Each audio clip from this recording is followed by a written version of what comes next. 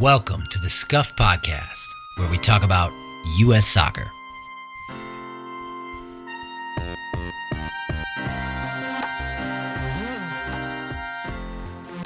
The U.S. drew the Kingdom of Saudi Arabia 0-0 at an empty stadium in the southeast of Spain on Tuesday. It's difficult to imagine going into a World Cup with less momentum. No goals in the final window, very little real chance creation, no evidence that we will ask difficult questions of any of our opponents in November.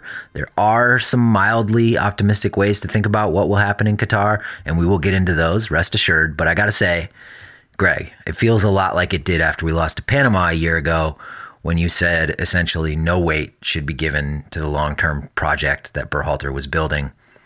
Is that unfair today? No, I think it's totally fair. I think like the dominant theme going into this window after, the roster release and some of the controversy around that was system. And we've been talking about Greg Berhalter and his system since his first January camp in 2019, when we saw the inverted right fullback come into the middle and play center mid. And ever since then, we constantly talk about the system, and it's capitalized in our voices. But the thing is, like, there isn't really that much of a system, right? I mean, the system itself is not particularly rigid or specific. So it almost starts to just blend into, at this point, we're just talking about profile, right? So when we talk about we want a forward that fits the system, there was nothing about either of these two games in this window that showcased like what that sort of platonic system forward does. If the idea is Berhalter prefers a forward like Ferreira who can come into the midfield or, come in and combine. He never did that in these two windows, right? He's not doing it. So if the system isn't actually what we're doing on the field, then it's hard to even call it the system.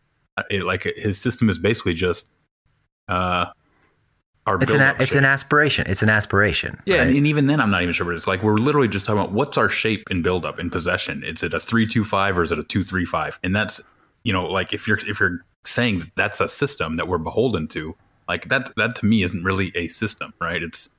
That's stuff you can announce on a chalkboard 2 days before the game. It's like, okay, we're going to try to do the 3-2-5, and if the press comes at us with an extra player or one fewer player, then we move one of those three up. Like, none of this is detailed, complicated, super sophisticated stuff. It's just at this point we're just talking about our possession shape, and so I guess that's all a way of saying, like, it didn't look very good in this window. It can look better in a month. And we're talking about the comment I made about this was after that Panama away loss. Mm-hmm. And our next game was Costa Rica at home, and it was one of our better games. Like, you can turn this around because it's not all that. We're not doing complicated stuff, despite all of the emphasis that the narrative puts on the capital system. Yeah, one thing worth noting is every time we've had a really, really low point under Berhalter with our sort of our backs against the wall, the next performance has been pretty good. Remember, we lost in Toronto against Canada 2-0, came back and crushed them in the next leg of that Nations League tie. Obviously a little bit different stakes and level of competition there. Same thing happened after, like you said, after the Costa Rica game. So I mean that gives me a little bit of optimism. Yeah, the optimism is that we don't need the system to come to fruition. We literally just, at this point, I mean, it doesn't have to be Greg Berhalter doing it, but we just need, at this point, a coherent approach in a game where the players sort of line up roughly with what we're trying to accomplish on the field, or what the opponent is sort of allowing us to try to accomplish the way they're set up. And then we just hope that the talent and the variants play out the way we need them to on the day. People are thinking a lot of different ways, feeling a lot of different ways, people in the fan base, that is, today. And I thought I'd try to like pick out two sort of pessimistic ways to look at it. And I have three optimistic ways to look at what's happened and, what will happen. What does it predict about Qatar? So let's start with the pessimistic ones. The big doomsday take, and it's not a new one. I mean, it's been out there basically since Jay Berhalter was still the chief marketing officer at USSF, is that Greg Berhalter is just incompetent. He's not up for the job. There have been some moments against and apparently, now we know an apparently pretty weak Mexico side, but still Mexico. Moments against Mexico and here or there otherwise where we've looked pretty good. But for the most part, I would say we've slogged our way through soccer games under Berhalter. And now we're leaving off John Brooks, and Tim Ream in favor of Aaron Long at center back. We favor Ferreira and Pepe over, for one, Josh Sargent, at least in minutes in this camp. And then even more, Jordan Pefok, who is he is the starting number 9 for the best team in the Bundesliga right now. And I got to quibble with best, but continue. The point. Right now are the operative words, right? They have the most points. There you go. That is an accurate statement. The team isn't playing, the U.S. team that isn't playing with clarity or confidence, and really hasn't consistently ever. And now we're less than 2 months from the first World Cup game. Berhalter was a mistake. Now we're paying for it. I think a lot of people are feeling that way right now. For sure. And that comes with, what Berhalter's mission was, his stated mission, which was to disorganize the opponent with the ball. And now in our penultimate, or our window, our preparation window for the World Cup, we play a game where we generate like 1.5 shots over 180 minutes, right? It's abysmal in the chance generation process. And that's what I am all about, is you have to be able to generate chances and deny your opponent chances. That's what we're keeping track of. So it could be where we don't score goals, but we were peppering the frame for 180 minutes, and that just happened. This was not that. There was not an XG number to be proud of here. Less than one for the 2 games cumulative. Oof. So I mean, it's very easy to look at that and be like, it was all snake oil. And if we lay a September window sized egg in Qatar, I don't think there's any way around that. Like he couldn't do it. He couldn't get the team organized because, again, I know we're missing some players, and hopefully some of those players come in and do help us.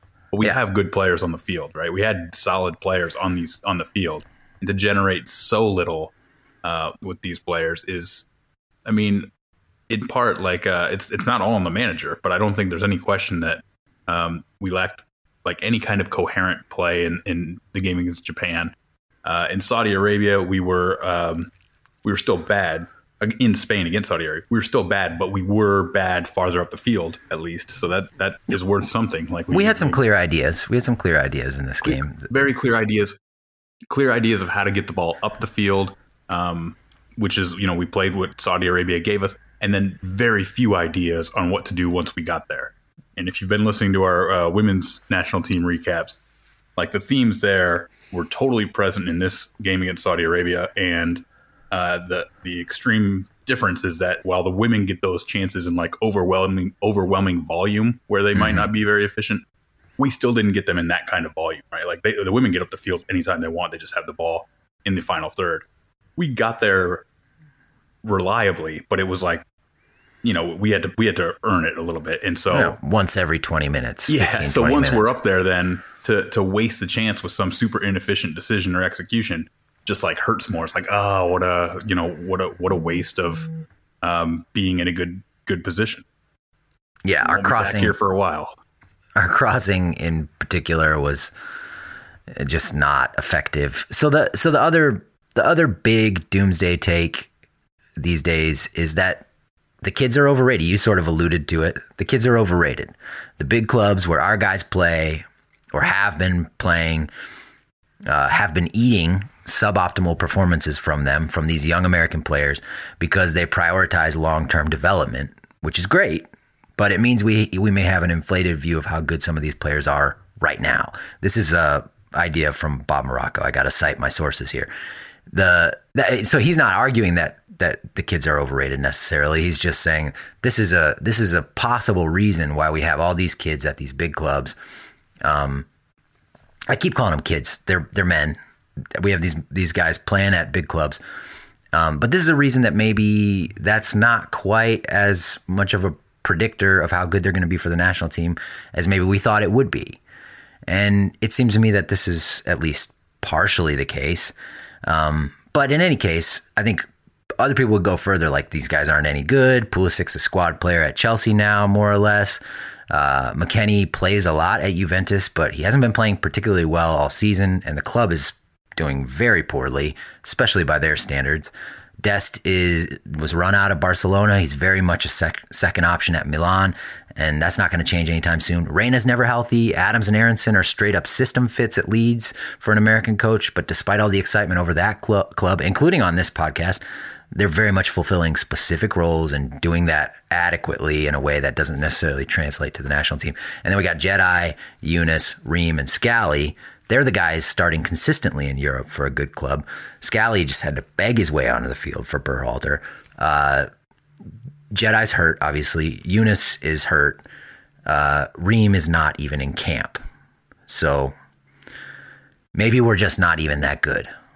Forget Berhalter. We're just not that good of a player pool and not that good of a team. I mean, I'm okay with that. I'm okay saying that we might absolutely like overrate how good the players are. And I try to like stay grounded in the sense of, we can be good relative to our own historic pool while still recognizing that, the players that we're super excited about, the real national teams, have those players by the dozen collecting dust back home while they're winning their trophies. So that is a real thing.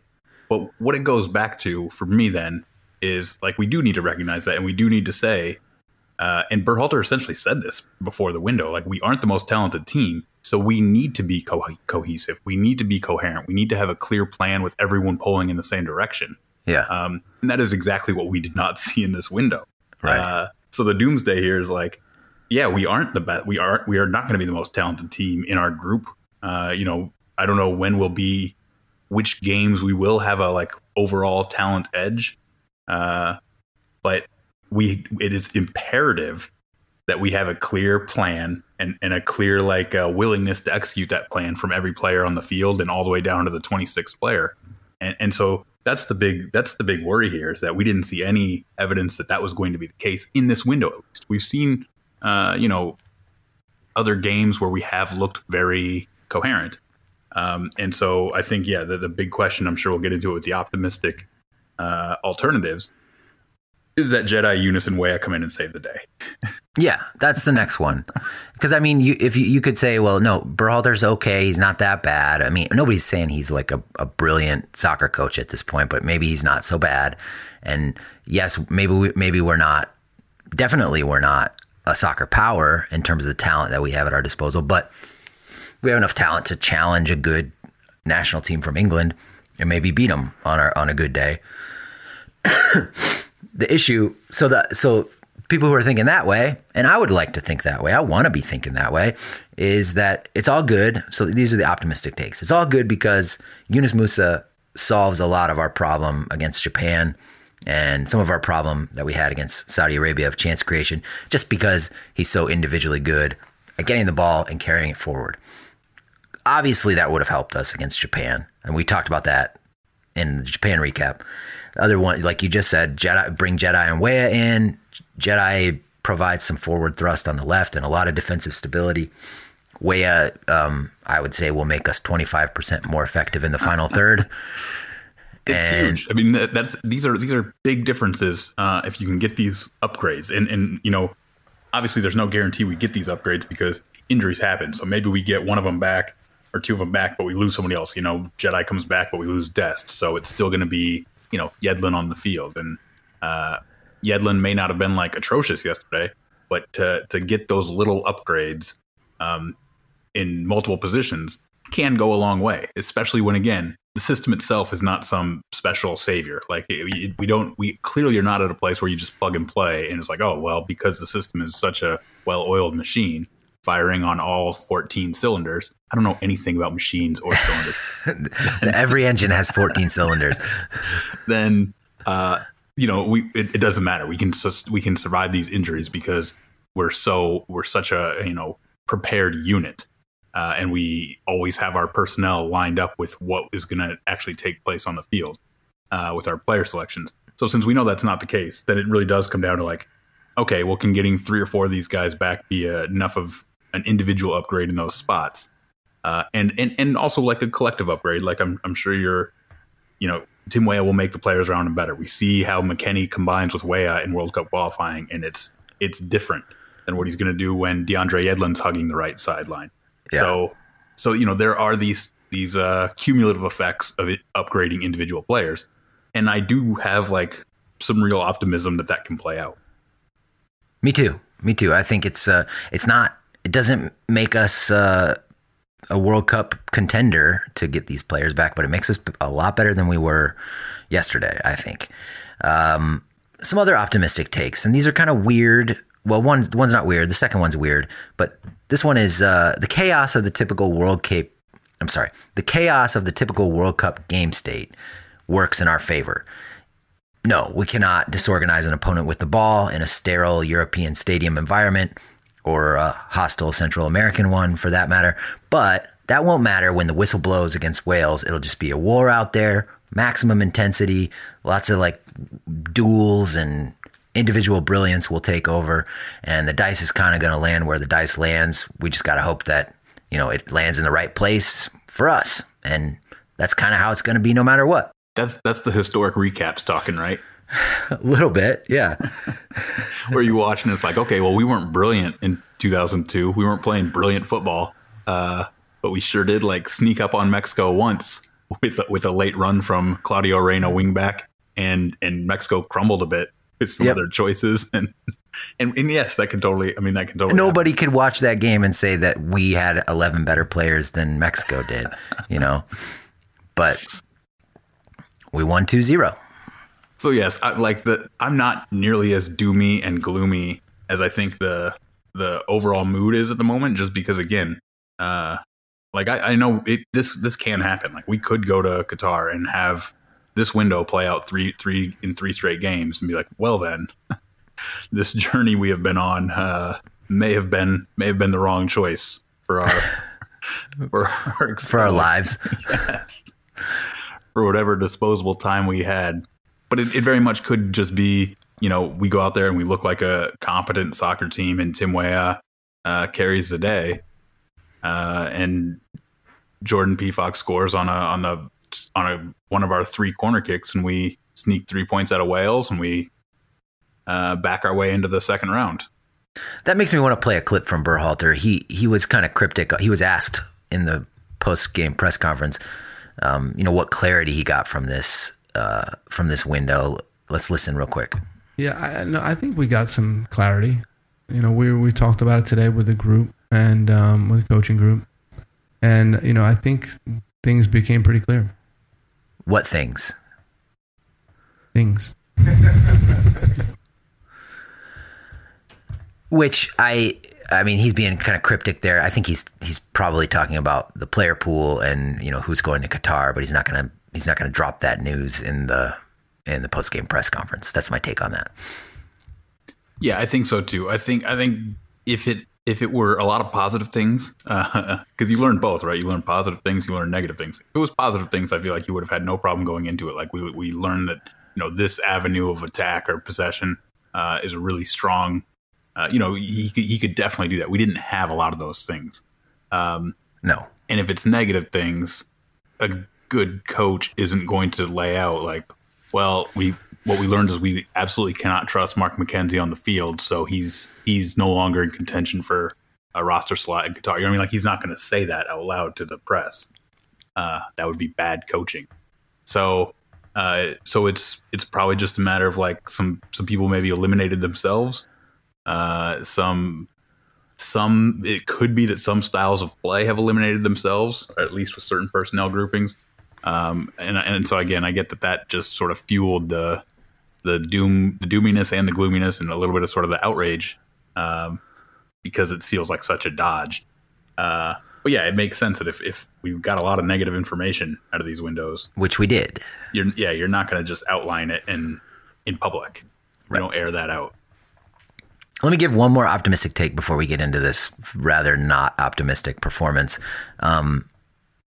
This one fits under optimism, not because it's like so good, but just because it argues that these matches are not predictive, kind of like the last one did. It goes like this. The kids would have played better with more energy and more belief in front of a real stadium crowd, maybe home fans on the East Coast, than they did in these empty stadiums in Europe. Now, obviously, there's the travel considerations and finding an opponent issue that may explain why we played in Europe. I mean, the travel considerations do explain why we played in Europe, right? But the good news is we won't play like that when the whistle blows in Qatar in front of a full stadium. And I think, somebody made the point on the Scuff Discord after the game that when Gio Reyna went down injured, which has, that's been a saga. His hamstrings have been a saga. When he basically subs himself out 30 minutes in, or 25 minutes in, really, that may have taken the wind out of the sails of the entire team because it's just kind of a sad thing. That compounded with the fact it was an empty stadium sort of might explain the listlessness of the overall. I mean, listless is a little strong, but it might explain the lack of energy in the performance, I guess. It wasn't listful.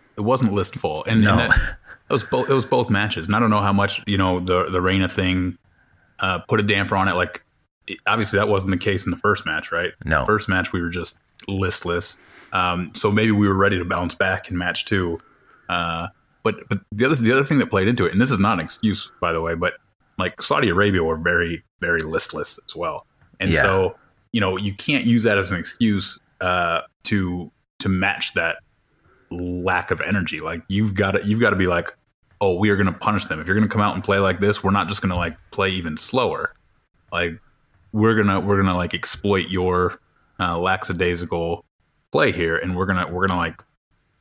I mean, you got to take them to the shed at that point, and we just didn't seem interested in doing that particularly. Like there was a lot of, again, we'll get into it in the chronology, but a lot of these balls that we were hitting up over the top to gain the ground that we gained. The ball's traveling 75 yards. The players have to cover that distance too to join, whoever's receiving the ball, and that's one of the areas where we were just lacking. Ball goes up to Yedlin way up in the corner, and like Acosta's not working hard to get up there. You know what I mean? Like we aren't working hard. Even Gio Reyna before the injury. They aren't always working hard to join and to really be like, oh, this is going to be a stampede of attackers. Let's score a motherfucking goal. Right. It was very much just like, okay, ball's up there now. And everyone sort of trotted at the same pace.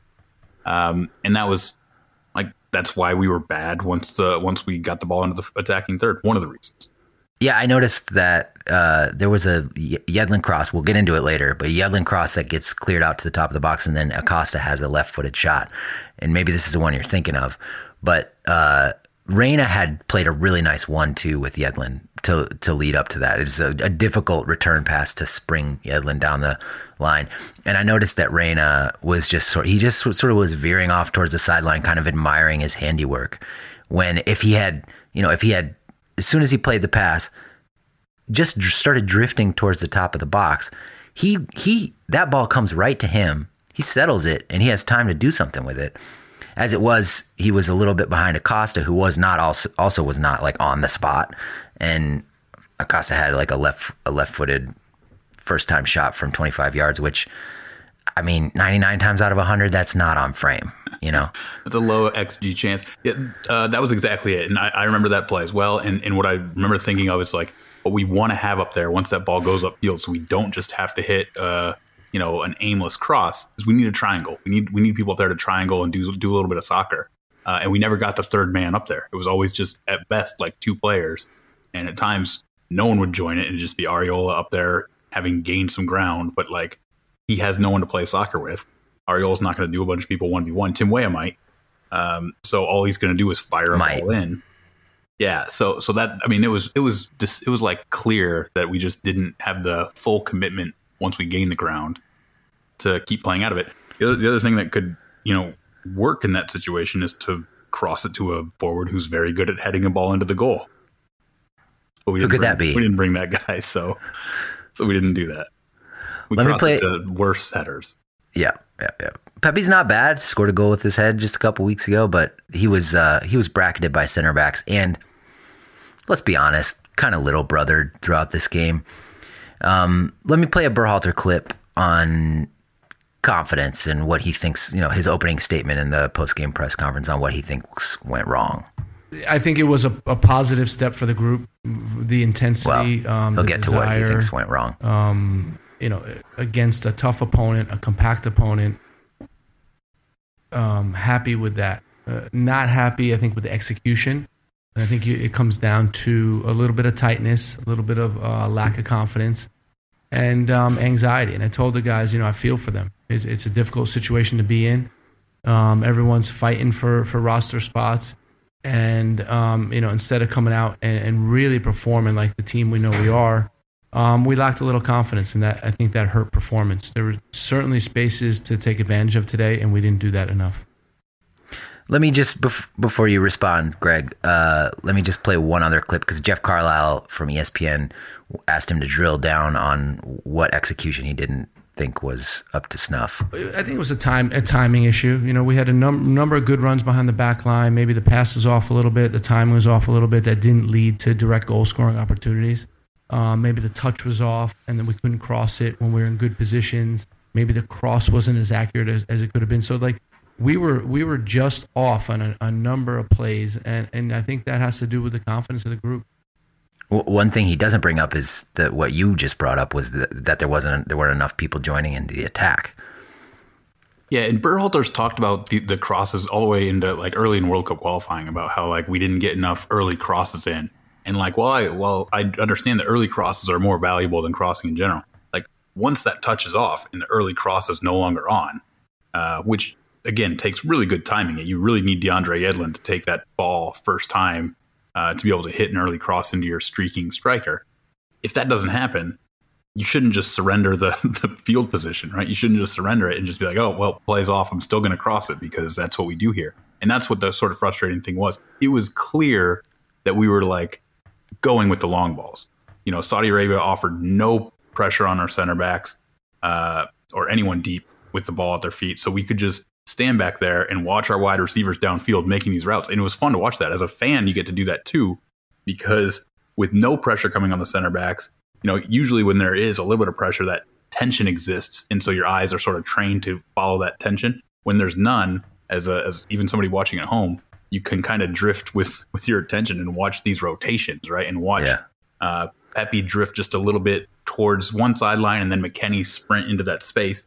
And the key here is, it's not always going to be the first guy that's on. So the defense will react to that while there's still no pressure on our center back. And so then it's not on. Pulisic has now drifted into the space McKennie's in. And for just a split second, the defense lets their guard down during this rotation. And then Pulisic will go, right? Or the Serginho Dest will go. And it's oh, now that's on.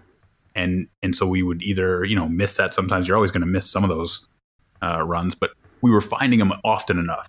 So again, it was clear that this was something that we were focused on for this game. And so the frustrating part was apparently no focus on what to do once we had done that. The actual patterns that we executed once we got up there were non-existent. Yeah.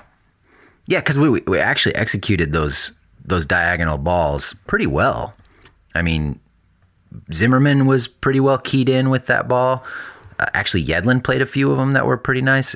Tyler Adams played a couple. It was hit it to either side. But once we received it, yeah, there was nothing. And that reminds me of, Matt Doyle posted a clip of Serginho Dest dribbling up the left sideline and then playing a pass to Pepe's feet. And Pepe is getting smothered, but he does manage to lay it off towards the center of the top of the box. Yeah, just into a pocket. He just lays it off into a pocket. Yep. Which is, that's what he had. That's the option he had at that moment. And you want to see Christian Pulisic making that run. I do, at least, saying okay, that ball's probably going to get to Pepe. I'm gonna make a run at the top of the box, and he never does it. And I think this is a little different than us doing the diagonal and not knowing what to do once we get on the ball down there. But it's I guess another example of people off the ball, not just right off the ball, but maybe a few steps away from the ball, not really joining in and getting after it. Yeah, I think that's fair. I also think in that particular case, we were doing these rotations, right? And McKennie was clearly becoming a forward or an attacking player, similar to the way our vertical half-space merchants would tend to do. And in this play, Pulisic had dropped back and McKennie had gone up, so they've switched spots. And at that point, the run is going to probably need to come from McKennie as the more advanced player. Pulisic would actually be the late arriving runner. He's in the late arriving role. And he might have been able to do it too if he'd been a little bit more if you'd anticipated this a little bit sooner. And again, break hard upfield early. I just want to see somebody break hard early off the ball, like once. When's the last time we saw that? That was about what was missing, right? And so again, the hope there is that that we're just getting friendly timing on our on the hardness of our breaks. Some soft breaks. I mean, Tim Weah breaks hard off the ball. He does, and I know people are going to be like, "Well, you guys are just Bells. You have a Tim Weah agenda," and maybe I do, but he does. He moves off the ball really well. Should we do the lineups? Yeah, let's talk about who's actually in this game. We've probably mentioned everyone at this point already. Yeah, I'll give the Saudi Arabia lineup. They were technically the home team. Is Al-Yami in goal, Al-Hanam, Al-Amri, Al-Bulahi, and Abdul Hamid across the back line. Shadahili was the number 6, and then Al-Hassan and Aldal Wasari were the other midfielders. Al-Janjay, Al-Birikan, and Bahebri were the front line, and Al-Birikan and Bahebri were probably the most dangerous players for them. And kind of, what we kind of talked about here with their shape is, and this was kind of really interesting, and I don't know if we'll see this again through the rest of this, 2 months of the cycle that's left. They played a really high line, which is how we were able to hit those balls in behind, but they, again, put no pressure on our back line. So it was this very strange setup. But again, I don't think too many teams are going to employ that. So I don't know how much even. You call it a mid block, right? Is that what it was? Yeah, but I mean, it's a high line. Like what I'm expecting from Wales, I don't think they're going to really come out and press us, but I don't think they're going to offer all that much space behind either. So like it was a really compressed mid block, right? Super low line of confrontation, super high back line, and that's why it was. The upshot was it was basically impossible to play through on the ground. Like there was no room to play to somebody's feet in between the lines, because the lines were like 5 yards apart, 5 yards behind the half line. Yeah, and again, no reason to unless you really wanted to commit to like that training session idea of a friendly. Because again, we had no real issues eventually hitting that long ball into somebody, and the long ball execution was pretty solid. Especially in the first half. Second half, we got a little bit like just too, I don't know if I want to say greedy, but just like, oh, well, I should hit this long ball. And it didn't matter whether or not the timing was there or we'd created the little like napping situation where we get one weak side defender to fall asleep. And so we can hit somebody in behind. We were just hitting it to nobody, hitting it to like double coverage. So second half, I thought it fell off quite a bit. But in the first half, yeah, it was pretty simple stuff. Mm-hmm. Yeah, we do like a couple quick passes on the left side, and then we did, I thought, a decent job of switching it quickly to somebody who could hit a ball to the other touchline. All right, the U.S. lineup was Turner in goal, Yedlin, Zimmerman, Long, and Dest across the back line.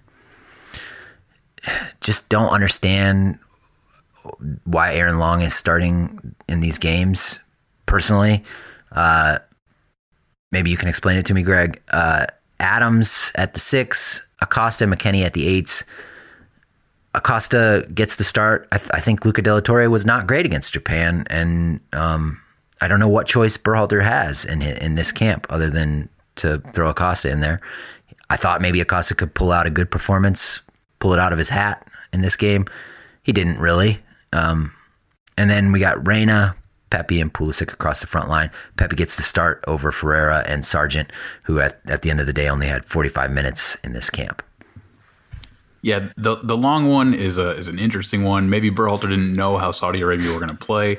But again, it just goes back to like, if the number one criteria for inclusion for our center backs is to be able to play a high line, it's just a silly number one criteria unless you're going to commit to full Red Bull ball soccer, because you can't always determine whether you're going to get to play a high line, especially if when a team lets you have possession, you want to try to do like deliberate buildup, which Berhalter does, right? I don't think there's any chance Berhalter is going to fully give up on like this kind of deliberate buildup. And Long is so ineffective in it. especially left center back. He might be a little bit better if he could be the right center back, but he can't if Zimmerman's playing. They've like never done that through going back to 2019 when Zimmerman and Long play together. Zimmerman's on the right, Long's the left. The universe of passes that Long can't make when he's playing left center back is it's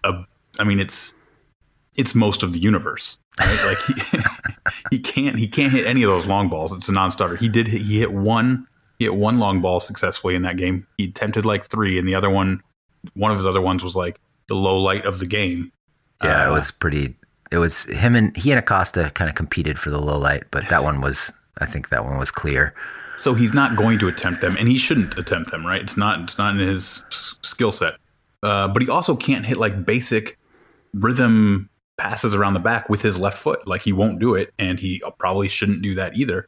So you're playing him there. He can't keep the ball moving out to our left fullback. He can't like hook it around the corner as our left fullback advances up the field. Right. So you're putting him in the spot for any kind of deliberate buildup where he just simply can't execute what like even a basic center back should be able to do. Not even like full on John Brooks distribution, but just like the basics that he can't do.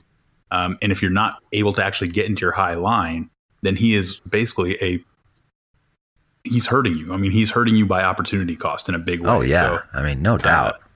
So we saw all these balls that Zimmerman's hitting. And we're talking about the timing. It's like we've mentioned this before.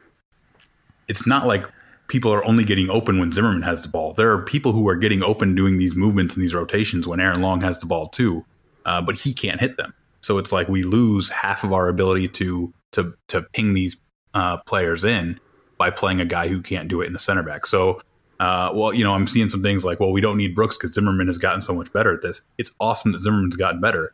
It would be fantastic if it was like, oh, thank God, now Zimmerman improving at this gives us 2 center backs at the same time, being able to pick these soft spots in the opponent's zones. But we don't. We're still just handicapping ourselves by just giving ourselves one center back who will do this. That's my Brooks play. If Brooks gets 2 games for Benfica between now and the World Cup, he should be on the plane. What about Tim Ream?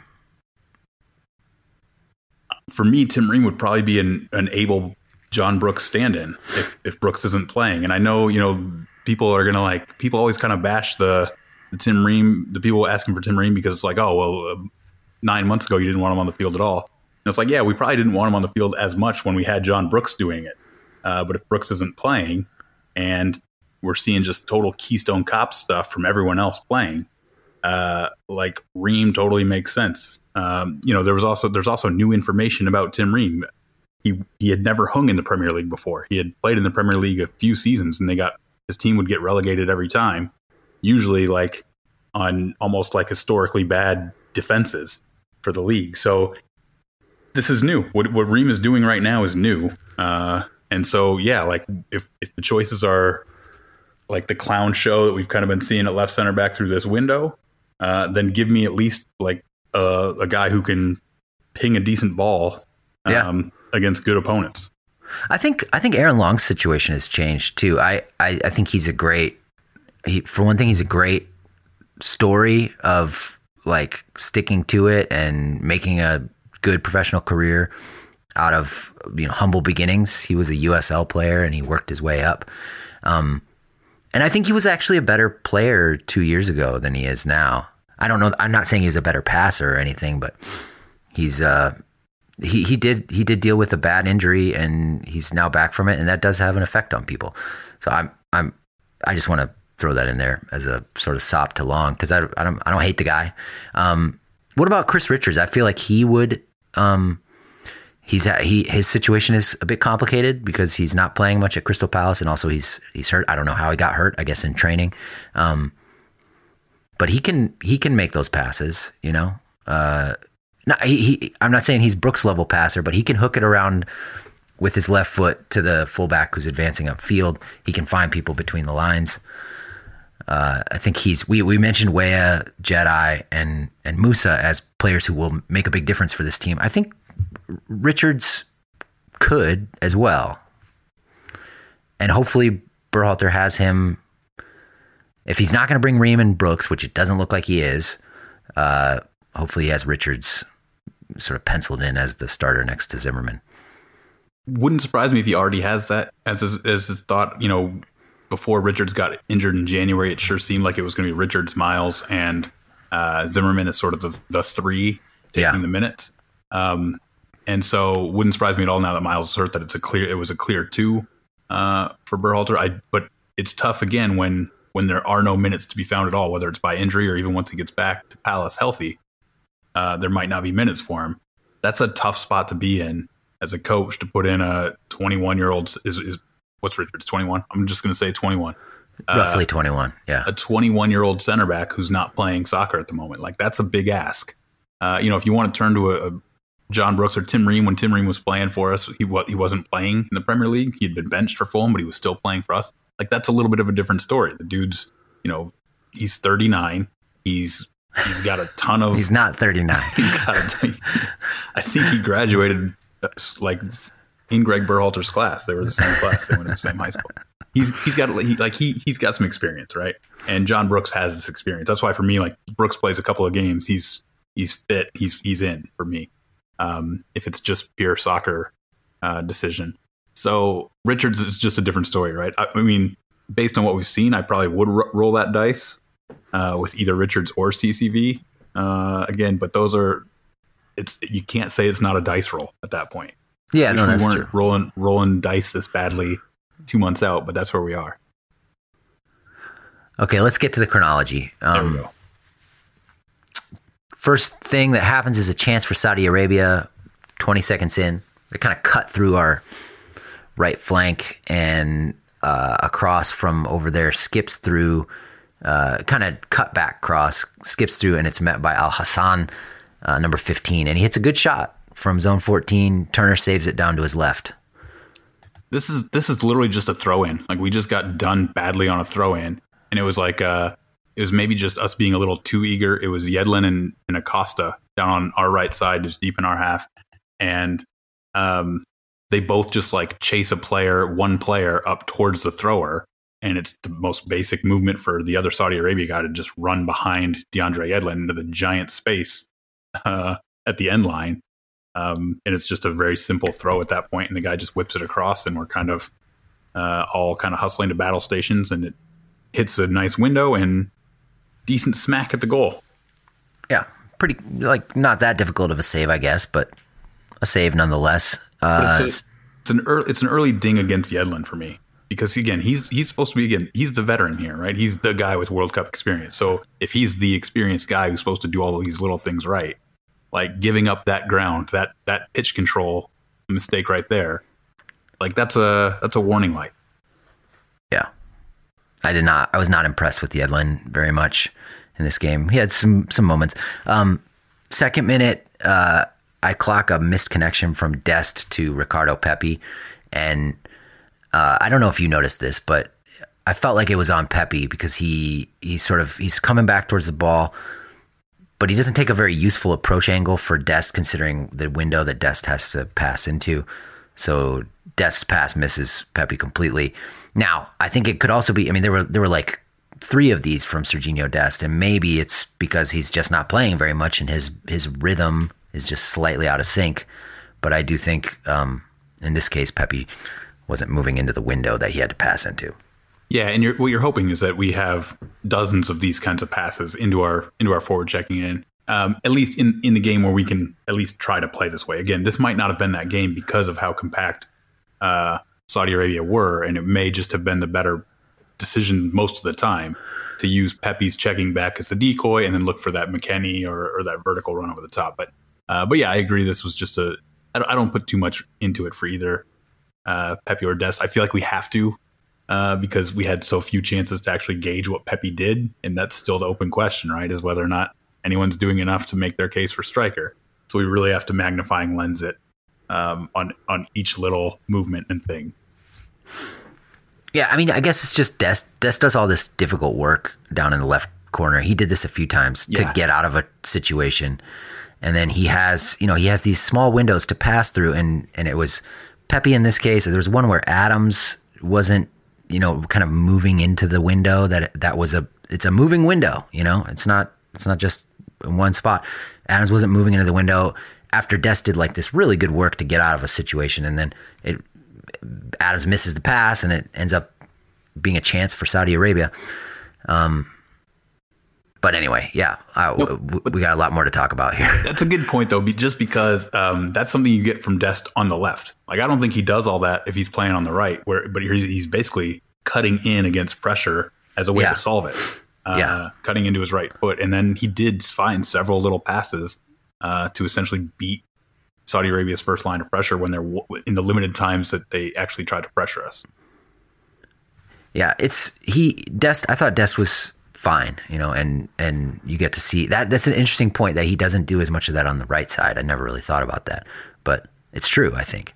4th minute, Reyna waltzes around a guy on the counter deep in our half and then tries to play Pepe in behind, and Pepe's a step offside just inside the Saudi half.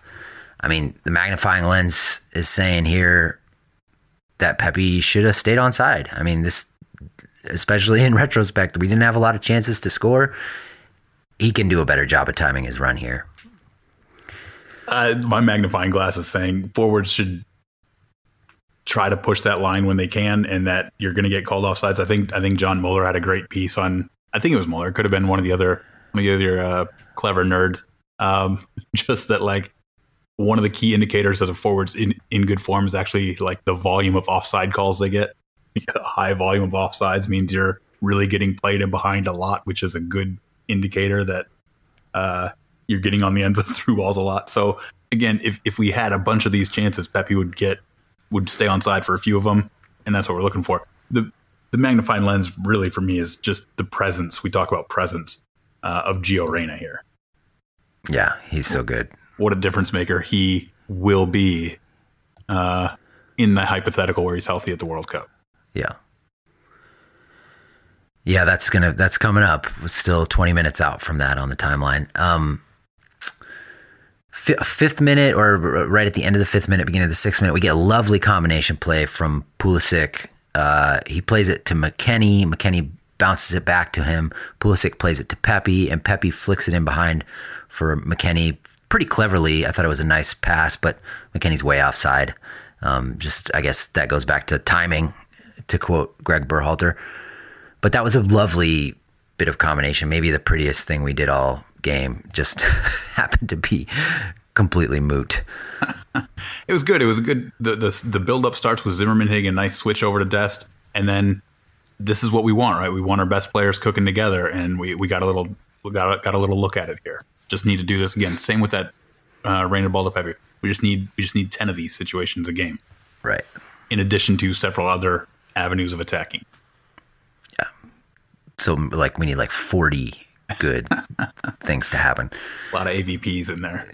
7th minute, I just noticed that Pulisic and Dest did well to win the ball back. Pulisic intercepts a cross-field pass with his head, ricochets behind Dest, and he corrals it and turns and races upfield and pushes it to Pulisic, who draws a foul. I just thought that was good, solid soccer from them both. Showed they were both kind of keyed into what's going on. 7th minute, a good ball from Zimmerman to Pulisic. So now we're going to start talking about this revenue stream of hitting it over the top. And Pulisic squares up his guy and then hits a harmless left-footed cross over the area that Yedlin collects. And then Yedlin plays a pass that's a tad too hot for McKennie. I don't know if this is McKennie not moving, not staying light on his feet, or if it's Yedlin just not playing a very good pass, but McKennie only gets a touch to it, reaching back toward his goal, and gets blown up. He sort of lays on the ground for a while. Saudi Arabia racing the other way. Just not sharp enough from Yedlin and McKennie, probably both. And I thought McKennie was going to have he was quite poor against Japan. I do not think this was the bounce back performance from him that we kind of were. I was kind of hoping for. I didn't think he was very good in this game either. So I'm going to put a little bit of this on Pulisic too, because I feel like his delivery wasn't what the situation called for. Like he wasn't hitting this with his left foot into like any windows where there were any U.S. players. He couldn't really drop this on anyone's head. So for me, this is another one of those, like, I think back to Raheem Sterling when he was sort of just becoming the attacker that he was, where he was hitting his peak, was when he learned to like dance at a guy. And then when it was shut down, if there wasn't anything there, it's okay to just sort of stop right there and pull the ball back out, right? Pulisic has Sergiño Dest arriving late. There are no numbers in the box. I mean, we have 3 guys in the box. Saudi Arabia have 6. So it's like at this point, look, and it's not on, but we have gained all this valuable ground. Bring it back to Sergiño Dest. Let him look at the whole box and see what can happen. And so this was one of those things where, if you want to call this the early ball, the one he chose, it's not on at all. We're not early anymore. Saudi Arabia are back. Like, we've got to be willing to pull out and play a little bit more soccer. Yeah, good point. It was not on, and even if it had been on, it wasn't a good ball. Anyway, it was went way over the goal. I mean, over the area. Good ball from Zimmerman in the 9th minute to McKennie. So another one of these diagonals, and he takes it down and cuts inside. So cuts his guy to the inside and has a shot from the top of the box, but it's very tame on the ground. I think he will do better most times he takes that shot, but it wasn't particularly dangerous once he took the shot. I hate the shot. I don't think that's any surprise. So again, this is one of the best situations we got to in the entire game, right? We have McKennie and Pulisic and then Pepe with them, 3v3 at the top of the box. Like, for me, taking a shot from 22 yards, like past a body, is like a surrender. Like, I feel like I think you have to press that advantage as far as you can, and not take like an off balance shot. So I really needed him to try to work with Pulisic. He could move it on to Pepe and keep moving after that. I mean, the defender on McKennie's going to ground. So if he can move this ball to Pepe, even if McKennie can't get back into play, like, it's 2v2 now. Yeah. So anyway, just another example. Pepe will play a quick 1-2 there too. I mean, he loves that kind of thing. Yeah. So again, this isn't like an unforgivable decision or anything. It's just a matter of, like, over and over and over again, we made what I sort of considered a suboptimal decision in these moments, and they don't present themselves all that often. So that was the biggest thing for me in this game, was to see if we could clean up these kinds of decisions once we get the ball into these danger adjacent territories. Yeah. Well, I'm sure you're not going to like the decision on the next one either. It's in the 11th minute, another good ball to McKennie. This one over the top from Tyler Adams. He runs onto it, but squares up his guy and tries to float a right-footed ball into the box. It gets blocked slightly and just sort of turns into a Texas Leaguer to Yedlin on the other side of the field. We try McKennie's side again with another diagonal, and he just dribbles out of bounds under duress. Yeah, I didn't like this one at all, in part because, again, McKennie, you're the guy here, and the guy running closest to you in this situation was Christian Pulisic. So it's like, you two have to do this. Like, you don't hit the ball over to DeAndre Yedlin to make him do it. It's DeAndre Right. Yedlin. Right? Like, you guys need to do this. You step up here and you two solve this 2-on-2 at the corner of the box. Like, don't just don't give this away. Don't hand the ball off to somebody else in this situation. Loved the key on this play to initiate it was one of the Sergiño Dest's dribbling in from the left sideline in to beat Saudi Arabia's pressure. Saudi Arabia had brought 3 up to try to play with us a little bit. And Dest just sort of does a little retreat dribble and then cuts in a little bit, creates a little window to just hit a nice 8-yard pass to Tyler Adams, who's all alone. He didn't have a window to him when Dest first got the ball, but by that clever little, Dest know-how, we free up Tyler Adams to see the whole field. So those little things go a long way. There's a Dest giveaway a few minutes later, 12th minute, where he receives a long pass and just lets it roll under his foot and out of bounds. Just want to mention it because it was, if you watch the game, you probably remember that. It was not good. Happens, whatever. 13th minute, a little misconnection between Pepe and Reina in the center circle. So it's kind of a moment of transition. Ball pops up for Pepe. He tries to nod it down to Reina going forward, and they can't quite sync up. I just don't think we're synced up in general. Like, sometimes we are, but not consistently in rhythm with each other on the team. I don't know what that's about. I can't explain it. Let's talk about the big Saudi chance here. It's in the 13th minute. I mentioned it earlier, but Dest is doing well to break the press in our corner, our deep left corner, and he tries to play it to Adams. Adams isn't moving into the window, I think, the way Dest assumed he would, and the ball goes past Adams. It's just a fairly simple pass, but it goes past him across the top of the box, trickles to Albiri Khan. He squares it for Bahebri, and he touches it wide a few times and has a left-footed shot that, never looked like it was going to go in. And I got to say, Saudi Arabia, despite how depressing this performance was, it wasn't like Saudi Arabia looked like they were going to score either. So, no, Saudi Arabia looked like they didn't care to be there, which is just, again, it's the nature of some of these friendlies. So, no, they weren't. If we want to talk about our lack of commitment to join the attack, like Saudi Arabia didn't look terribly committed to joining the attack or joining the defense. 14th minute, a little bit of a chance for the U.S. Zimmerman plays a diagonal to Yedlin, and he combines neatly with Reyna, who springs him down the line. This is the one where we're talking about Reyna veering off to the touchline. Yedlin's cross falls into the mixer, so it fell at least into a dangerous area, but gets cut out. Acosta tries from distance and hits it over. And I feel like it's at this point where you're starting to be like, man, Zimmerman is hitting some dimes. Again, he's under no pressure. Like this isn't pressure, and he gets to wait for whichever wide receiver is like making the free route, whichever one breaks free. So these aren't like high level of difficulty balls, but it's promising to see it. The combination play here is good, and I'm actually going to give Yedlin credit here. I mean, I want to say credit. This is the right pass. I think this is the right time to cross. I guess if you cross every time you get it, then occasionally you're going to get it right. But this was the time to do it, right? We had like, I think, a 3-on-2 in the box at this point. So this this is a pretty good chance right here. So we'll take this one. We just want to, when we're in the film room, be like, this is the time to do it. These other times, not the time to do it. Yeah, it was McKennie up there too. So we've got McKennie, Pulisic, Pepe's making a near post run. It's Pepe brings his guy out. If we get it over that first runner, if we get it over Pepe, it's Pulisic and McKennie 2-on-1 at the penalty spot. Okay.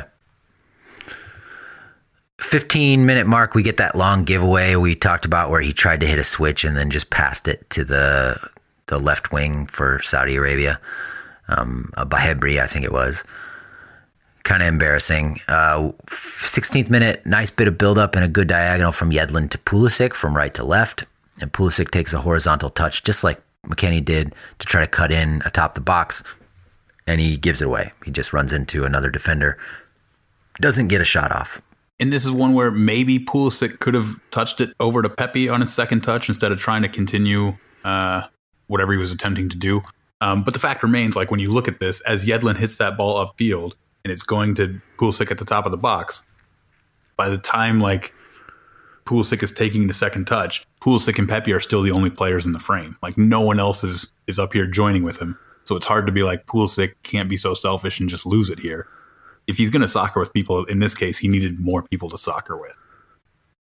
Yeah. I don't know if he's going to soccer, even if he is joined by a bunch of people, but I guess we can assume he would. 17th minute, decent set piece to Pulisic from Reyna. Looked like he was trying to catch them by surprise because Zimmerman was still walking up to set up in the box. And then, so Pulisic sort of meets the ball unmarked at a acute angle from the goal, tries to head it in and misses comfortably.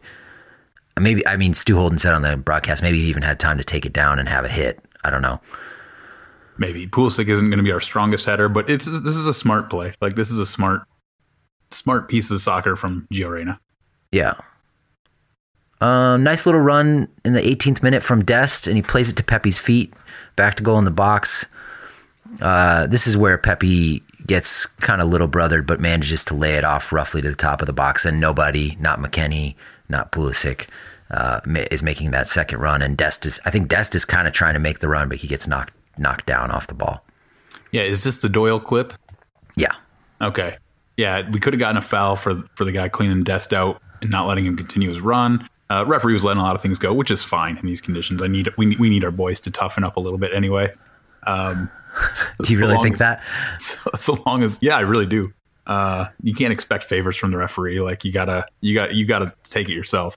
No one was really doing like leg breakers up until Yedlin got his leg broken. So Yeah, that one was bad. So yeah, I don't know. This was one where I just felt like the rotations had led to everyone kind of being slightly off of their marks. But I do want to say, I'd kind of given Pulisic the pass.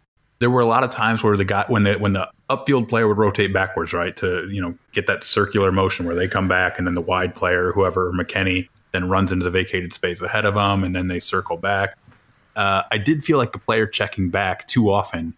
Once we hit that ball upfield, again, we talked about this, but you could see they would just keep drifting backwards, right? They would be like, okay, well, I'm out of the play by coming back to create the rotation. Now I'm done. And that really was where it needed to be. Like, you create the opening, but then once it's up, you've got to start joining again.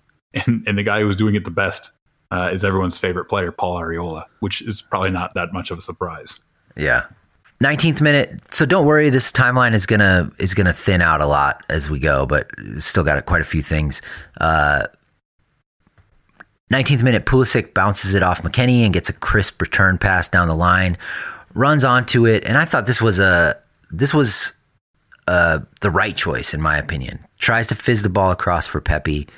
Pepe has a little. I think he has a little room between him and the goalkeeper for that ball to get in there and for him to tap it in.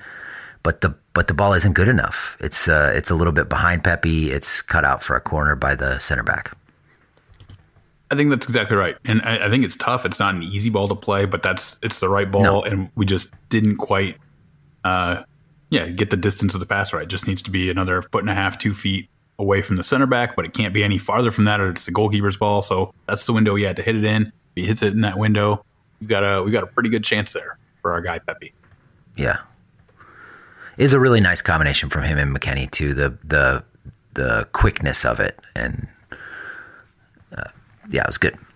20th minute, Reyna chases a Dest diagonal ball into the corner and exerts himself considerably to win a cage match and recycle possession back to Adams. I kind of wonder if he strained his muscle here. I mean, he was really reaching around with both legs. Because after that, he did kind of quiet down. I mean, maybe I'm making all this up, but it's 5 minutes later that he asks to be taken off. In any event, again, perfect example of the presence on the ball that you get from Gio Reyna, because he just makes this look easy. The way he absorbs, he takes a shot. The guy comes in, not a dirty one, again, like an upper body shot by that defender who arrives, and it just barely phases him. And then he takes another shot and actually goes to ground. And even while he's on the ground, he is like maintaining control of the ball and the entire situation with his body strength and positioning and leverage. So it's good to see this kind of thing happen, because this is the kind of thing that will play in a World Cup when, ugly soccer is necessary. And it's like, this is Gio Reyna showcasing his ability to like ugly soccer it up in the most positive way. Right. I mean, we'll talk about his injury in a second. Poor giveaway from Zimmerman with his left foot in the 21st minute. Doesn't come to anything, so it's okay. 22nd minute, we get some joy for Yedlin in the right corner, but for the second time, his cross is dealt with easily by the Saudi defenders. Did you think he should have crossed on this one? Yeah, this was probably his worst decision to cross here. This is him and Reyna. Reyna just sets him in into the corner like by himself. And then if you freeze the frame when he makes his choice, we have 3 attackers in the box, and Saudi Arabia have 7. So it's 3-on-7. This is a surrender. This is surrendering. We're not going to get reliable goal scoring chances out of this, even with PFOC in the game. And we didn't bring our guy to specialize in these situations. You have to like give up the cross here and be like, we're not ready yet. So you got to wait for Acosta to join in. You got to wait for Reyna to come play again. You're under no pressure. So hitting this ball is a mid-range jumper early in the shot clock. Okay, 24th minute, we get a chance for the U.S. Pulisic dribbles well down the left wing and tries to tuck it in to McKennie in the box, right in the corner of the box. And McKennie can't really handle the pass, but it skips through and kind of spills to Adams at the top of the box. He takes a touch to his right and hits it pretty well on the ground, just wide of the post. Kind of a worm burner. And probably our best chance of the game, unfortunately. Yeah, this was close, and we did most of the things right here, right? Yeah, I guess. I mean, I like the instinct to try to combine with McKennie there. It didn't come off. It's just kind of lucky that it fell to Adams out there. But you put the defense in that kind of under that kind of pressure, you are going to get opportunities at the top of the box. Right. I think we're kind of just saying the same thing. That's what it's going to come down to is we do need a little bit crisper execution, and then we do need more of these kinds of things in volume. Okay. We got an Acosta giveaway in the 25th minute in the right corner where he just misses Yedlin, and that sort of seems emblematic of the game in retrospect. 26th minute, number 27 chops down Dest moving from the left line. Reyna takes the ensuing free kick, and it sails through. And at the next stoppage, about 26:40 on the clock, Reyna asks for a sub from Berhalter. He says, Greg, and then he does the, what is it? The water wheel moving motion, the paddle wheel, and then he kicks the ball out of bounds the next time it comes to him, and he came off the field before a half hour was gone. I blacked out basically when that happened, and I'm somewhat comforted by the report of it being precautionary, which has been repeated a lot since the game, but I'm still worried, and I think he is worried. Just looking at his face during the game, Giovanni looked worried. So, like, it being precautionary is good, I guess. But it also, at another point, it's like, what does it matter? If like, we know that he's going to play for 40 minutes and then have to come out for a precautionary tightness, then he's not available, right? Like, whether he's, in the training room because he's out for 8 weeks, or whether he has to come out of the game because he's got tightness. It's the same effect. So it's worrying, to say the least, because he just can't get through any kind of a return to full play without this kind of even minor setback. So, okay, good. Maybe we can get 15 minutes from him in Qatar. Yeah. 15 minutes 3 times, so 45 minutes. We'd take it. Yeah. I mean, we got to prepare ourselves for that eventuality. Areola came on for him and did his thing, which is to bring a lot of energy and effort and joining in the attack after recycling back in the middle of the field, rotating, that is. But we lost a lot of our cutting edge without Reyna, I thought, because he is our most cutting player, and the game suffered in his absence. We generated 3 shots in the rest of the match, and the best one was off a sloppy Saudi Arabia giveaway. So I don't even know how much we should talk about the rest of the match, but I guess we do have to talk about it. 33rd minute, we get a McKennie giveaway in the middle off a throw in. So he just kind of gets blown up, and I thought he was not good. I know I said that already. I just didn't think I don't think Weston McKennie's looked good in either of these games. That's part of the perfect storm of this whole thing is, he was good against, even away at Canada, that game we lost 2-0. McKennie was bossing big parts of that game. He was bossing nothing yesterday. I thought he was, and I think that we don't have Musa. We have Dest, who looks maybe a little bit out of form, out of rhythm. We don't have our first choice center backs. We haven't figured out the striker position. Reyna comes off injured, and McKennie has probably his 2 worst games in a long time. I guess that's the perfect storm. Anyway, should I go back to the timeline, or do you want to respond to my stuff? I thought McKennie was okay in this game, and I thought he was effective getting deep. I thought his runs were effective in either creating that depth for himself to receive the ball from Zimmerman almost always, or for us to force the defense to react to that, and then in the recycling rotation, losing track of the next guy who would make the forward run. So I thought McKennie was okay on this play in particular. I hate to throw into him. Like, I know this is like a youth soccer thing, but Tyler Adams, you're the defensive mid. If you're taking the throw in, you're clearly out of position. Don't throw the ball horizontally to another center mid. Like, it's really the worst ball to deal with for a center mid, because you just have to wait for it to get to you, and it's a fairly long throw, and so the whole time you're getting collapsed on from all sides. So I hate the throw in already. And then fair enough. And then Tyler Adams does a really poor job in recovering here. Like he tries to make up for it all at once. I'm not saying he even is saying it's his mistake. McKennie does lose it, and McKennie can do better. We put him in a bad spot. But Adams' recovery, I think he gets all wrong. So he runs to like the outside of the play here. So like I hated that Adams made his recovery run the way he did and chose to control the areas of the pitch that he chose to control here. Did you already finish the actual sequence? No, okay. but you help. That's plenty good. I mean, the after McKennie gives it away, he chases Albiricon down to the corner somewhat ineffectively. I guess Adams was chasing as well. The Saudi striker finds a teammate with a pass to the top of the box, wide open. Destin McKennie both hold another attacker on side as they're trying to get back, and that attacker is played into the Man City zone. He cuts it back.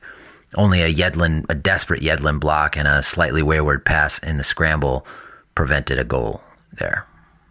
Yeah, so this one for me, once McKennie's lost it, this is on Adams because his recovery run is just it doesn't make any sense. Like you freeze frame it when Saudi Arabia finally have the ball deep in the corner, and we've got three guys there. McKennie is tripped and is falling down. Dest sort of has the path to goal cut off, and Tyler Adams is like behind them and off towards the sideline. Like he's not doing anything. So two of our center mids are now completely out of the play. Kellen Acosta has come over to help, which he needs to. But Acosta gets sort of pulled over by the near post run once they kind of get beyond us. And that's why there's a huge spot in the midfield for Saudi Arabia to hit their window. And that's the guy who delivers the ball in that creates all the problems. Okay. So anyway, just seemed like an Adams awareness thing. And he's had a couple of those in this window that are, again, enough for me to like worry about his lockdown effectiveness, where we'd kind of started to take that for granted. Everything's going to be solved by the return of Yunus Musa, including Tyler Adams' defensive awareness. We get a good switch in the 35th minute from Acosta to Yedlin, and he's offside by at least 2 yards with the whole Saudi backline to look at. Come on, man. I don't understand that. And yeah, we're actually doing a good job of playing over their block, but we can't do much with it, which I guess we've talked about a lot already. That was the game for me. I mean, that's the whole game. We did well to take what Saudi Arabia was giving us, and then once we took it, couldn't do a thing.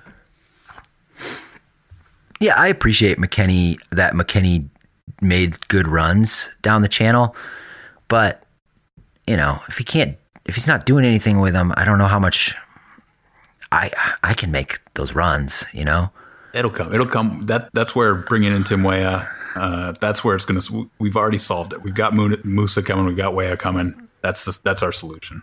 That's how we're going to keep ourselves afloat for the next month and a half. Okay, I thought we had a decent little spell of being on the front foot late in the second half. We win a corner on one of those diagonals from Adams to Yedlin. Corner kick falls to Adams. He tries a left-footed half volley from just inside the box, and it's blocked off his foot. What did you think of Pepe? You think it's impossible to grade him in this first half because of everything? Yes. I mean, he was fine. Again, the way we were attacking meant that he wasn't going to be the focal point. We weren't going to be playing it into his feet where he would settle into pockets in the zone. That's not what was on. What was on were these big switches to Yedlin or McKennie running up, or even Pulisic at times. So that's what we did, and that's what we should do. And then the decisions to cross it over and over again just means that if that's the plan, if that's what we're going to do, then PFOC should be our striker. If that's not the plan, then we should stop doing those things. So none of that's on Pepe or his performance. It's I don't know that he did anything to change his case one way or the other. Yeah. Well, I mean, I've sort of given up trying to figure out what Berhalter's going to do next, but I think he lacks that pitch presence that you've been talking about the last few weeks, where you can sort of wrestle control of a game from chaos. He's not going to do that. Much the same way Jesus Ferreira is not, I don't think.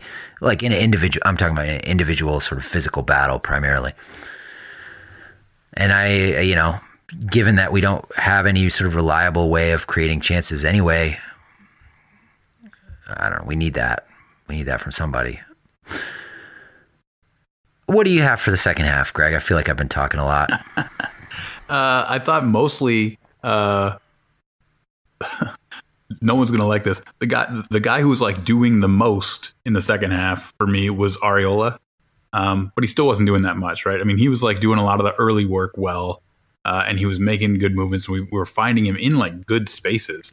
But then it was sort of the same thing. Either his actual execution once he got in those spaces was not great, or usually like he didn't have a lot of help because we weren't committing with energy players around him.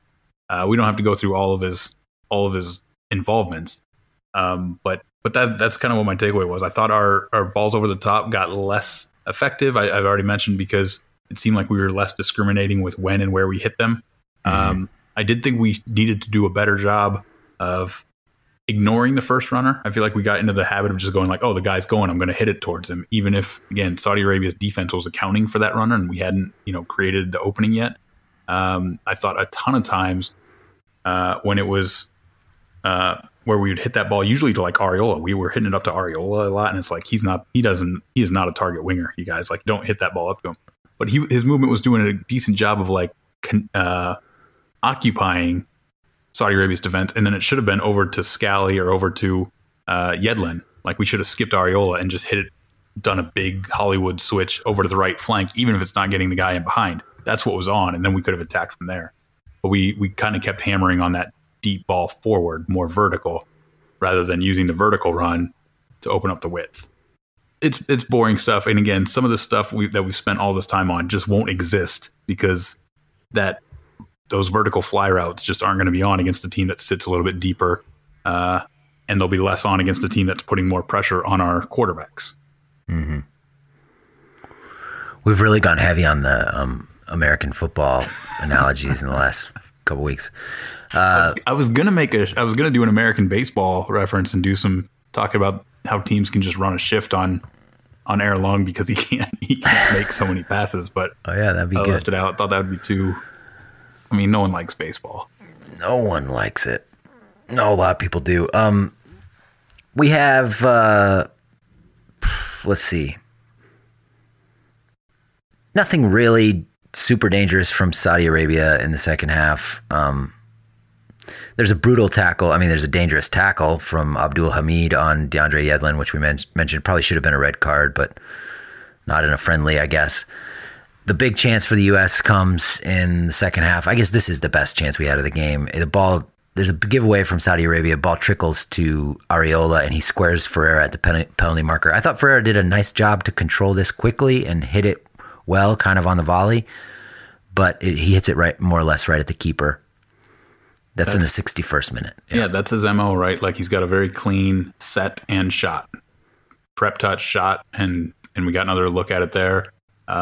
We had a few of those giveaways that we created. We created Saudi giveaways. And again, Arriola was kind of the guy on the spot there. We get another one later where Ferreira sets up Arriola with a nice little touch into the box. But yeah, it was... By then, it felt like both teams were mostly going through the motions. The one other thing I think we should take away from this is Joe Scally came on at the hour mark. Oh, yeah. So that's when... Ferreira came on, Scally came on, and McKenzie came on. And I feel like, I don't know if you were doing a hypothetical earlier when you said that McKenzie's done played himself out of the World Cup, or if you really think that. But it seems to me that Scally and McKenzie are kind of on opposite ends of the spectrum. I thought Scally played really well. He at least provided some energy, some ball security, a little bit of forward thrust for us at right back. Looked like honestly a better player than DeAndre Yedlin in those limited minutes. And then McKenzie just can't iron out the mistakes. I mean, there was a particularly bad giveaway in the 64th minute, 3 minutes after he comes on. And I think he had a couple others as well. So, and the one thing he didn't offer in this game, he didn't give us any of those positive passing moments either. So that's got to be his bread and butter. If he's going to justify the risk of his mistakes, then we've got to see that improved passing. Otherwise, it's like, okay, well, Aaron Long won't pass the ball at all, but fewer mistakes, I guess. And again, that's only in the hypothetical where we're creating the false binary where those are the only two choices available. Yeah, boy, I hope that's not the binary. Walker Zimmerman. But yeah, Scally was good. Brendan Aronson came on and played center midfielder and did not look like a very good center midfielder. I feel like that's worth noting just because we are still talking about what our central midfield contingencies are in the event of injuries. And if, Luca De La Torre ran out of leash, which seems premature, and we tested out Brendan Aronson there, that didn't look like a good fit in this game. No, and yet there Taylor Twellman was in his bathtub shouting that Brendan Aronson should be the starter at the World Cup. Stu said it on the broadcast. Oh, did he? Did he say it too? He was a little bit more like reserved, almost like reluctant, but like, yeah, he's got to be in the starting line. Oh yeah, he did say that. So I don't know, man. I don't know what's going on. Yeah, I guess that's it for the chronology on my end. We're almost an hour and a half in here. The positive take here, I guess, is that why don't you give us what you sort of the positive scenario? The positive scenario for me is that our defense remains organized. Almost all the chances we gave up, ironically, were from bad giveaways from the defense. So we can cut those out by just being like, hey, you guys don't need to play as much soccer because the soccer you're playing isn't getting us anywhere. Don't play soccer, just defend.